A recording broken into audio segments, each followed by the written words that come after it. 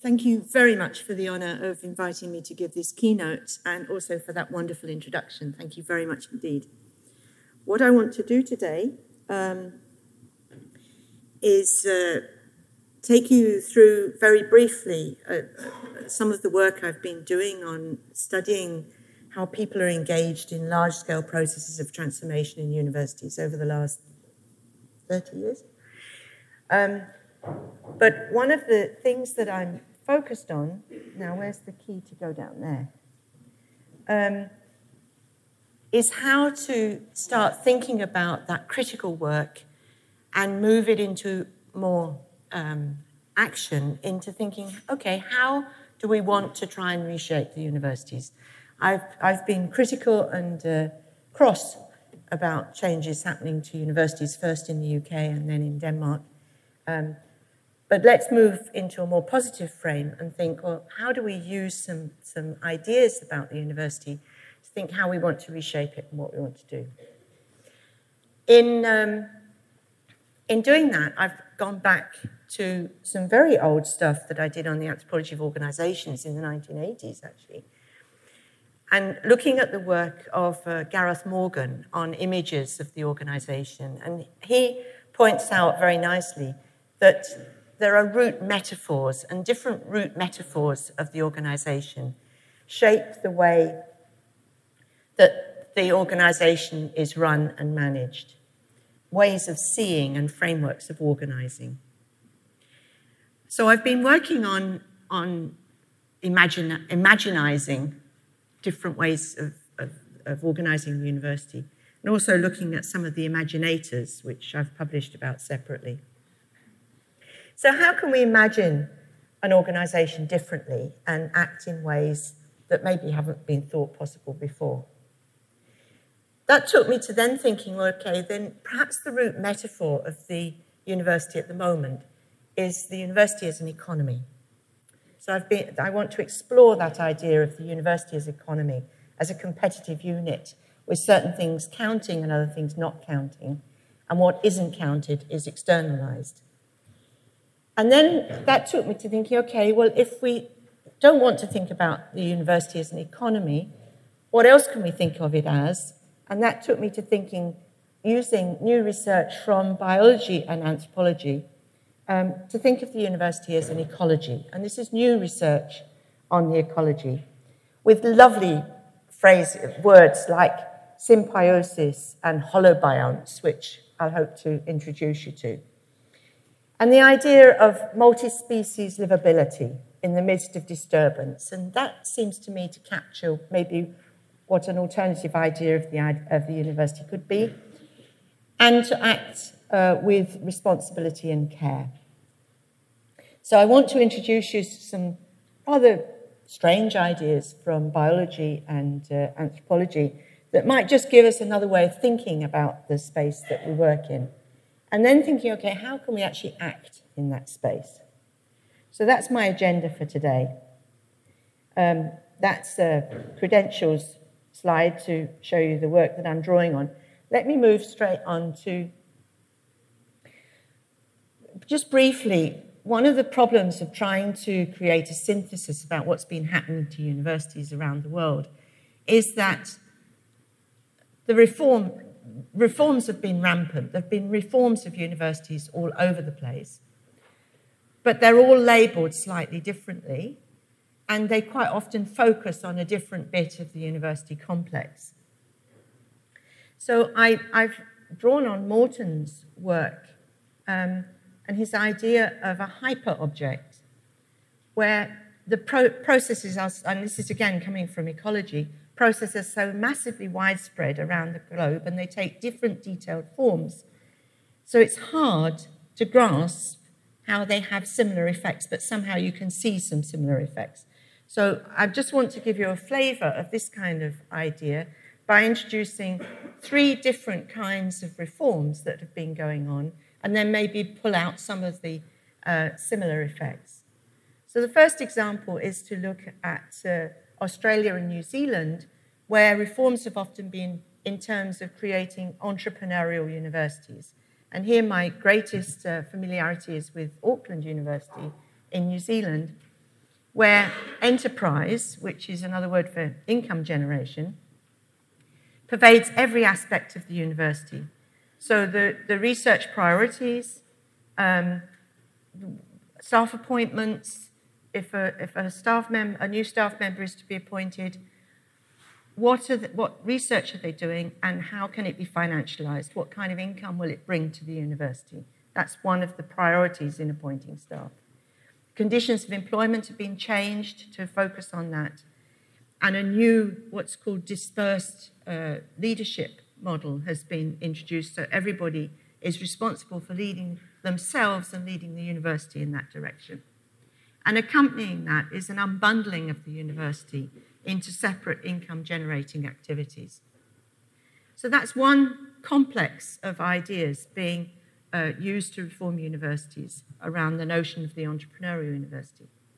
In Denmark, where I've been working for the last 14 years, there's been quite a different way of thinking about the reforms. There was a big law passed in 2003, which explicitly stated that the role of universities is to drive Denmark's competitiveness in a global knowledge economy. And I quote, sustain its position as one of the richest countries in the world. It's a big ask for universities. The way they went about this was to increase state funding to the public sector, whereas more often these reforms have been accompanied by reducing state funding. They increased state funding so that universities could produce the raw materials that are needed for the knowledge economy. And of course, you know, they are knowledge that can be turned into innovations and students that can become knowledge workers. And the law also gave the universities a legal obligation to exchange knowledge with, quote, surrounding society, which doesn't quite elide to industry, but nearly. But at the same time, to protect its own research freedom and ethics. A third example, of course, would be England, which I would put under the heading of marketisation. And here I've put in a series of bullet points as a version of the history of what's been going on, largely motivated by the vice-chancellors themselves in commissioning in 1985. I don't know whether, quite a few of you must have been alive then, I think. The Jarrett report, I was certainly. And that turned the vice-chancellor into, said vice-chancellors should think of themselves as CEOs of a company. They should streamline the reporting lines to the top and turn every unit in the university into a cost centre and treat the staff as units of resource so that decisions in the university would be made on an economic rationale. That, I think, was a really key moment in the transformation of British universities. Another key moment I would pick on would be not so much 1997 when the first fees were brought in, but the 2004 Higher Education Act, which introduced a market for fees. Okay, it was a capped market because of the revolt of the Labour Party against their own government, but it produced the market that the cap could be lifted off. And that, I think, is what you're facing happening at the moment. Another key moment is the Vice-Chancellors commissioned a report from the legal firm Eversheds, which was to explore how public universities could be privatised.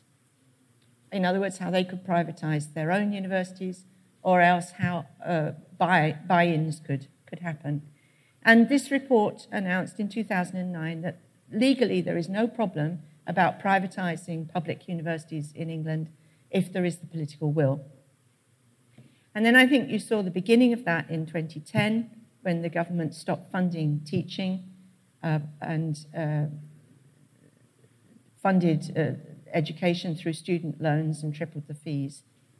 Then the level playing field, which that was meant to introduce a level playing field to let for-profit providers compete on a level playing field with public providers. And then you've got the REF, TEF, KEF, and I don't know how many more Fs you're going to have. And I think this very important split between the Office for Students and the UK Research and Innovation Office, which are separating out the funding part of the unbundling of the universities into two separate funding streams, whereas, of course, the whole essence of a university is the mixture between those. So the pictures on this slide are really showing the key documents, I think, where you can trace this language of the marketization of the universities coming through, in particular around the notion of students as consumers. So what are the kind of shared features? I mean, I can go on. You could look at the World Bank's excellent world-class universities initiative and the way that's worked in places like Vietnam and other places. And there's a whole series of different reforms. But just to use those three and then to pull out some of the shared features of the reforms. And I think they turn the university into a new kind of subject. So universities are no longer ring-fenced from political and economic interests with the idea that they needed that to work for the public benefit. They've always, or at least since the Second World War, been part of a military-industrial complex, especially in the US. And that's often been certain departments in a university very tightly connected to that military-industrial complex. But I think what happened with the 1987 white paper in the UK, when the government suddenly accused universities of having failed the economy, I didn't know my purpose was to support the economy. And that was a real shock to me. And it really shifted the whole language about the universities. It's not just a few departments that relate to the military-industrial complex. It's the whole university that should be supporting the whole of the economy. Then the shift around 2000 is when you get the OECD and others generating the idea of the inevitable future being based on a global knowledge economy. The idea, and you saw that in my example from Denmark, the role of the university is to drive the economy. And I think the last move, and one that's really happening now, is that the universities are an economy. So that's, I think, some of the shared features of the reform that come out, is this use of the word economy as a root metaphor for the university. Let me just try and put that in a picture form. What I've tried to do here is look at the university as a new subject. I wonder how this works. Oh, yeah. We used to have a sector called universities, and they would have some other things like university colleges and vice-chancellors and the academic union, the students' union. If I was clever, I'd turn that into a very jagged dotted line now and put another dotted line around the university itself.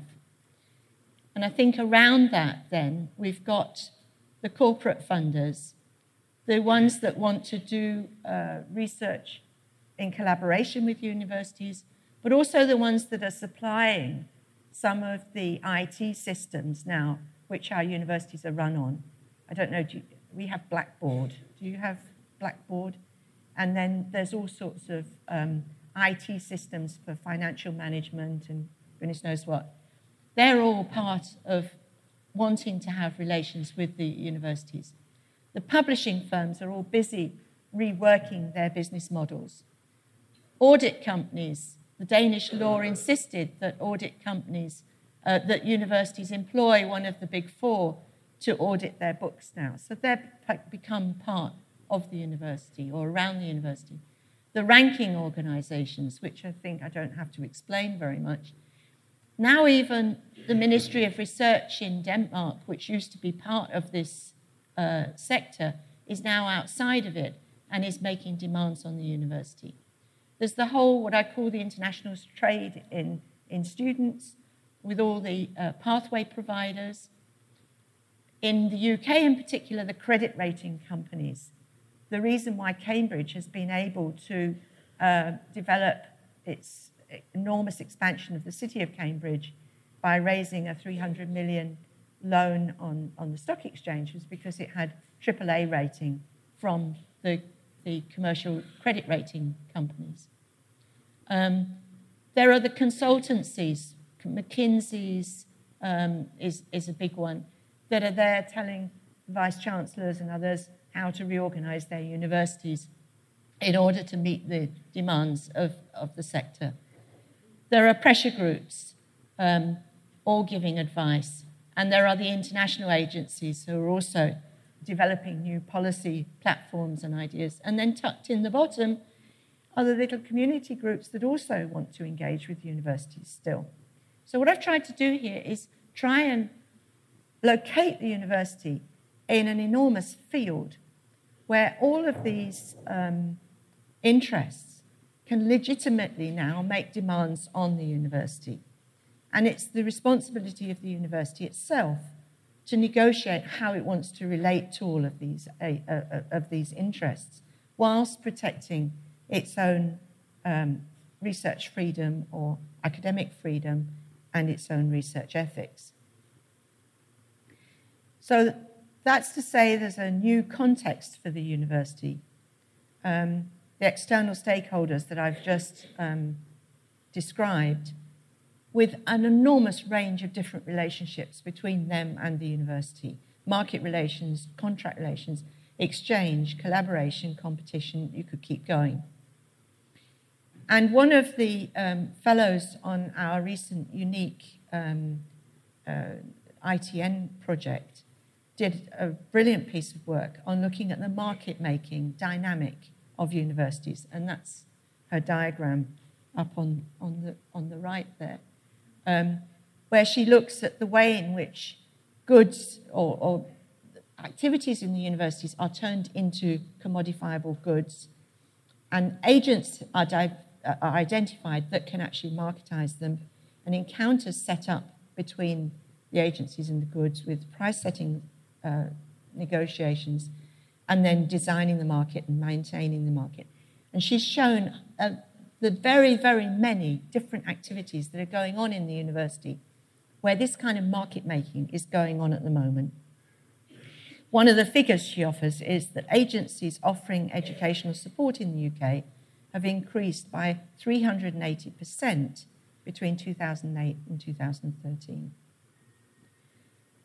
But the market making is one of the relationships. It's not the only relationship. But overall, the boundaries between, if I go back to my diagram, forget the dark red line in the middle, where is the boundary now around the university and between the university and all of those interests? From one point of view, the boundary of Britain is in the registrar's office, because the registrar is deciding the visas for incoming students. In another point of view, the IT providers, who are quite often working actually in the administration, are part of the university itself. On the other hand, if you're a researcher who works in the lab of a private company, where's the boundary? The boundaries are all over the place. It's a very, very fuzzy world that the universities are in. And one of the questions then is, how do universities manage the tensions or even conflicts between market and other values and the academic values of the freedom to be critic and conscious of your own society? So that's the new context that I think the universities are in. And it's an extremely complicated context and very hard to get your head around. But the second aspect of these reforms is that they have thought about what kind of organisation is needed to act in this context. And I think most of the reforms have debated three different kinds. One would be a networking organisation. Another one would be one governed by a board, which is especially the US model. And the third would be the strategically led organisation, the kind of green triangle there. And most of them, I think, have gone towards that strategically led organisation in Europe. The notion of being autonomous, and the new idea of autonomy, which means that the university has the right and responsibility to act on its own in fulfilling the policy expectations of the government. With a leader who speaks for and as the university, and a coherent hierarchy of managers who summon up the outputs and deliver them either to the leader or to the company they have a contract with or to the government they have a contract with. And there's the idea that it's a clearly bounded institution. There's a dilemma here, this kind of autopoietic or egocentric organisation, an idea of a self-producing, autonomous, bounded university, centrally controlled, strategically led, hierarchical, predictable. That's one of the images that's going along. And yet, the university is meant to be flat and agile and networked with industry. So that the idea of the organisation, how the organisation should be, is itself it's a dilemma and a question. Let me shift to a slightly more theoretical frame for thinking about, okay, if the university is in this field, which a lot of the relations are thought of as an economy, and it's thought of as a kind of hierarchical organisation right back from the Jarrett report in Britain, where the point of the leaders is to manage the university in that way, then I looked at Polanyi and his work on the meaning of oikos. And he has two meanings of oikos, but let me take one of them, which is the formal economy. And what he does in The Great Transformation is look over the history of England in particular from the 18th century and show how prior to that, economic activities, and he had a strong strand of anthropology in his work, so we know this from many studies around the world. Economic aspects of activities are tied up with social aspects of activities and often religious and always political. So you can't disembed the economic from the matrix of different ideas that surround any particular activity in a society. But what he shows in the 18th century is that the economic becomes disembedded from the matrix of social life and turned into an autonomous sphere that's thought of as operating according to its own logic. Goods, services, labour and land are ripped out of context and transacted through price setting in markets with an assumption of scarcity. And then individuals, and it's interesting, there's an elision here. Individuals sometimes means people are individuals, sometimes it means organisations are individuals, are treated as autonomous units who are competing to maximise their gains. And then he shows that abstracted economic logic is used then is reimposed on other spheres of life, so that the economy reshapes the context in its own image.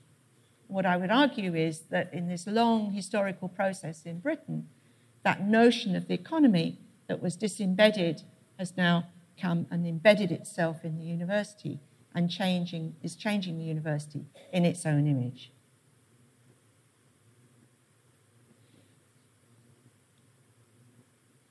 Anthropologists are a bit wacky. They come in stage left with strange ideas to think with.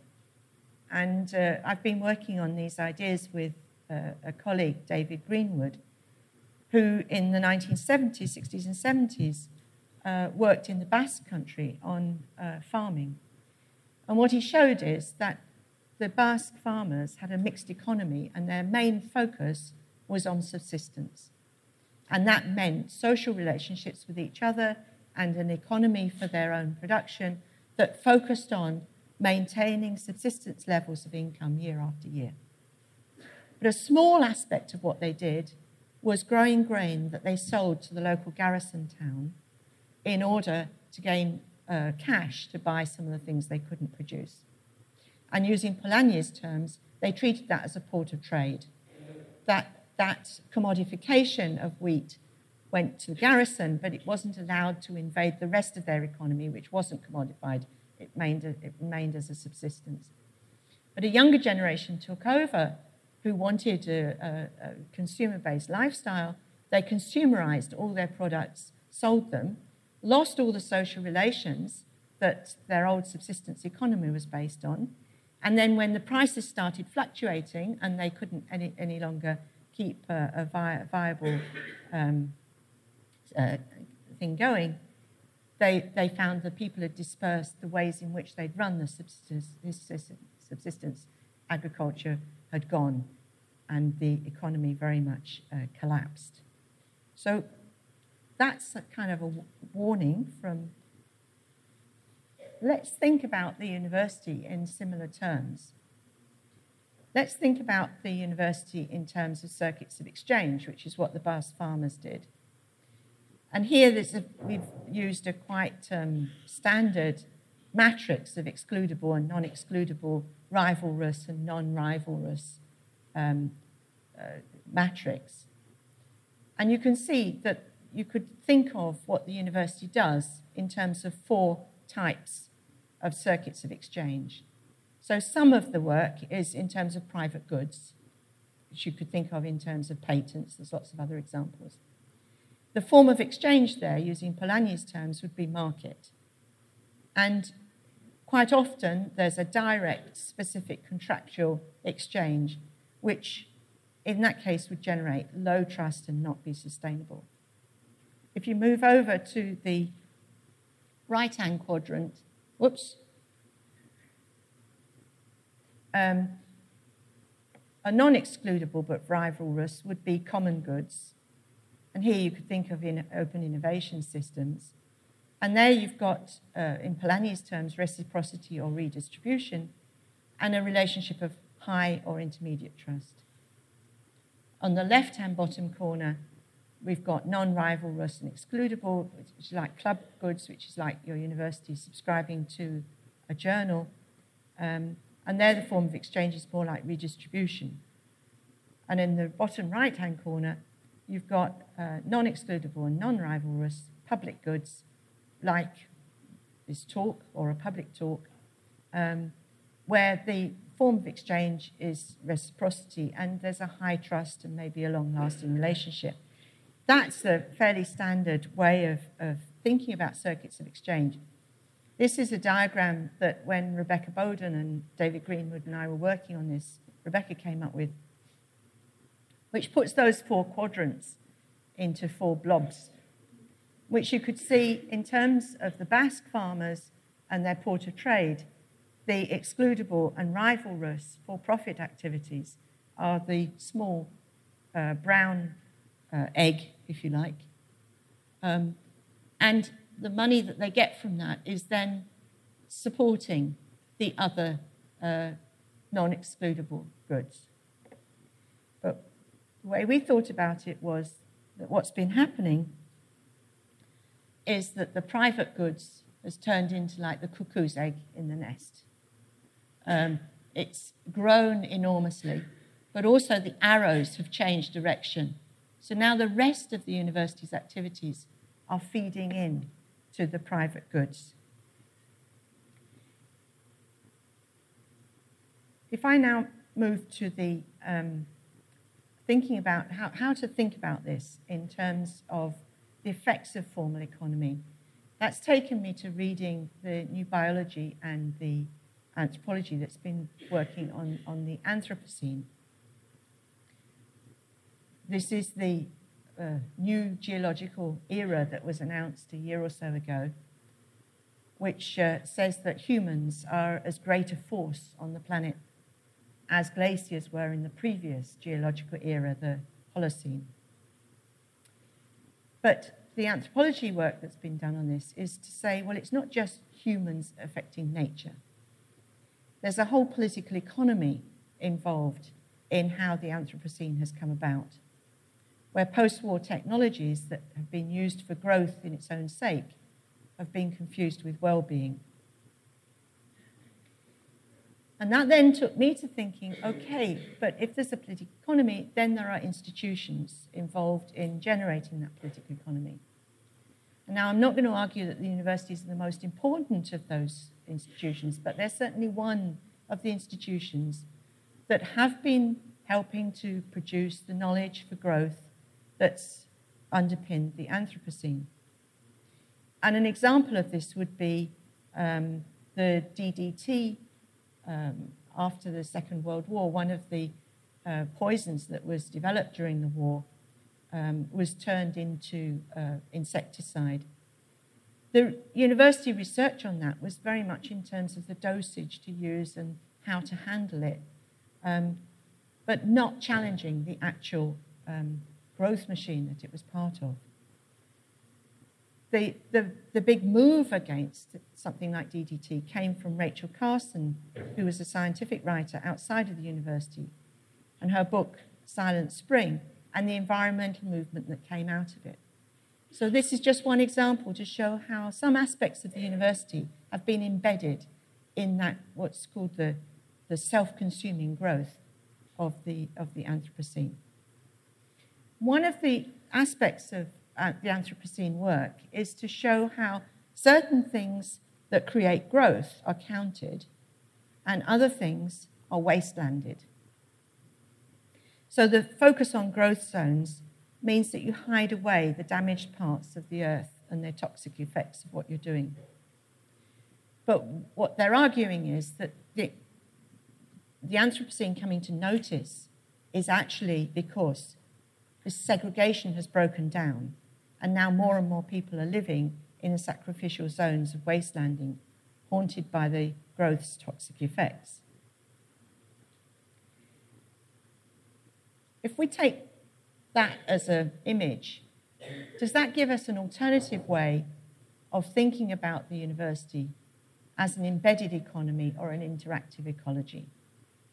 And that takes me back to Polanyi's second meaning of oikos, re-embedding the economy, or the word is also the root of ecology. The idea that the economy is a constituted process, not a separate sphere. It's tied into many social relations and institutions. And here I've been talking with Anna Singh and her ideas of interactive ecology. The idea that the Anthropocene has been based, the growth economy of the Anthropocene has been based on an idea of separation, but we're living in the ruins and the wastelands. This is something I've been longing to say since 1984. Do you remember there is no such thing as society? There is no such thing as the individual. The work that the ecologists have been doing is shown that individuals don't exist.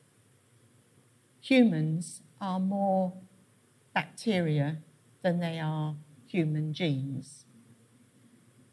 Cows can't eat grass. Cows can chew grass. They have a whole sequence of bacteria in their stomachs that actually enable them to process grass. Termites can't well, they can chew buildings, but again, they've got a whole nesting of different critters inside them that enable them to digest the wood and do things with it. There is no such thing as the individual. And all these different critters are engaging with each other in a form of co-production, or what they call symbiosis. So this idea that there are no such things as individuals is called holobionts, which I think is a really strange word. And the idea that nothing can exist on its own, everything is in a process of co-creation, is symbiosis. So they have this whole vocabulary of thinking the world differently. And then they talk about livable landscapes as emerging from these complex relationships. Now, this isn't all lovey-dovey. Those relationships can be predation. They can be violent competition, or they can be mutual. And it's quite unpredictable as to which is going to be what. But the idea is that organisms are continuously in changing relations with each other. There's nothing stable, fixed, and a green triangle. They're continually disturbing and remaking the environment around them by changing all the relationships with everything else around them. So as Anna Singh says, mutualism is a miracle, rarely planned, and symbiosis occurs when unexpected historical conjunctions fall into new coordinations. But that is a totally different way of thinking about the world. How can we use that to think about universities? So if the university is in the ruins of the economy, a wasteland, and the university has been made to drive a system that it's responsible for critiquing, and its purpose has been narrowed down through audit and performance management to say what counts, and that's been simplified and abstracted from everything else, which is turned into externalities. That makes academia into a fictitious commodity made up of units that can only be transacted in a market by destroying their social and ecological fabric.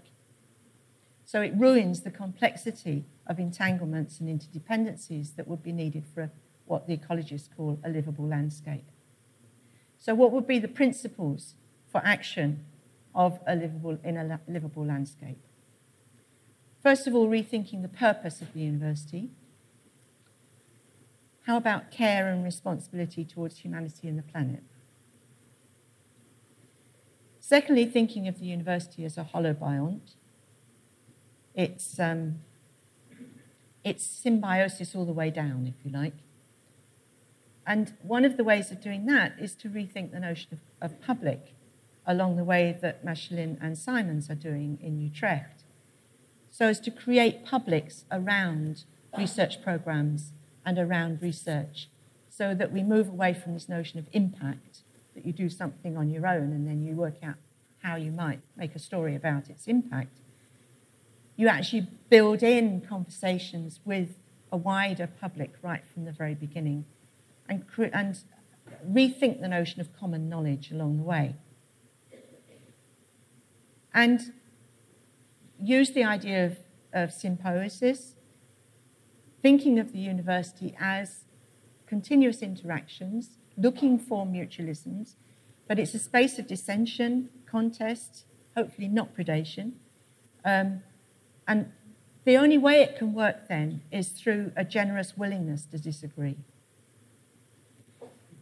And then a rethinking of audit to move towards substantive valuations based on notions of responsibility and thinking with care. And as Donna Haraway says, the only way to do this is to lead an examined life with troubling questions. I want to end with just some practical indications of some of the work that's going on to try and rethink the university in that way, with some tactics for acting on those principles. And there's no notion that this is, again, going to be lovey-dovey. It's tough. There's a lot of vested interest that will not be wanting to move in that direction. There's also a question in the ecology side. They say that mutualisms happen by accident. But can we actually design universities to try and some of those mutualisms will happen by accident, but can we move towards also thinking about how to create a livable landscape by design? And I think that raises 4 questions. One, who owns the university? And especially with the move to privatisation in Britain, that's a really important question. And what legal instruments can be constructed that make the assets of a university inalienable so that you can create a new sense of public and common around them? And here, I've been working on notions of the John Lewis Partnership and their trust and how they work. The Cooperative Society has just published its new education manifesto, which includes trying to set up a cooperative university. How do we design the internal organisation of the university? And here David Greenwood has produced this new book, Creating a New Public University, around the notion of matrix organisation for the university, so that managers, academics, support workers, students see how they're implicated in each other's welfare through the patterns of organisational integration. Can we use holobiont and symbiosis to expose the relations that have been hidden by the word competition and growth, performance and externality? Bring back the complicated social relations that are involved in those, and use that to redesign a notion of public, community, trust. All these words need to be rethought and reshaped in organisational design. And then coming back to the diagram with the cuckoo's egg, trying to identify the circuits of exchange and maintain a better balance between them, which isn't to say there shouldn't be any marketisation of the university.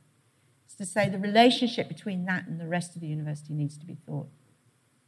And my final point is that I think the only way that we can achieve this, working from the notion that this isn't a top-down process, this is ways in which we are going to have to work within our own institutions to create change.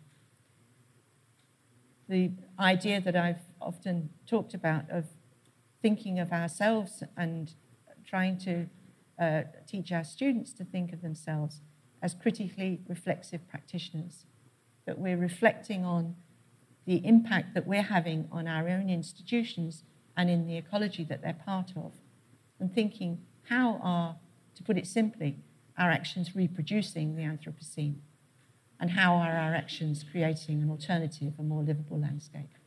Thank you.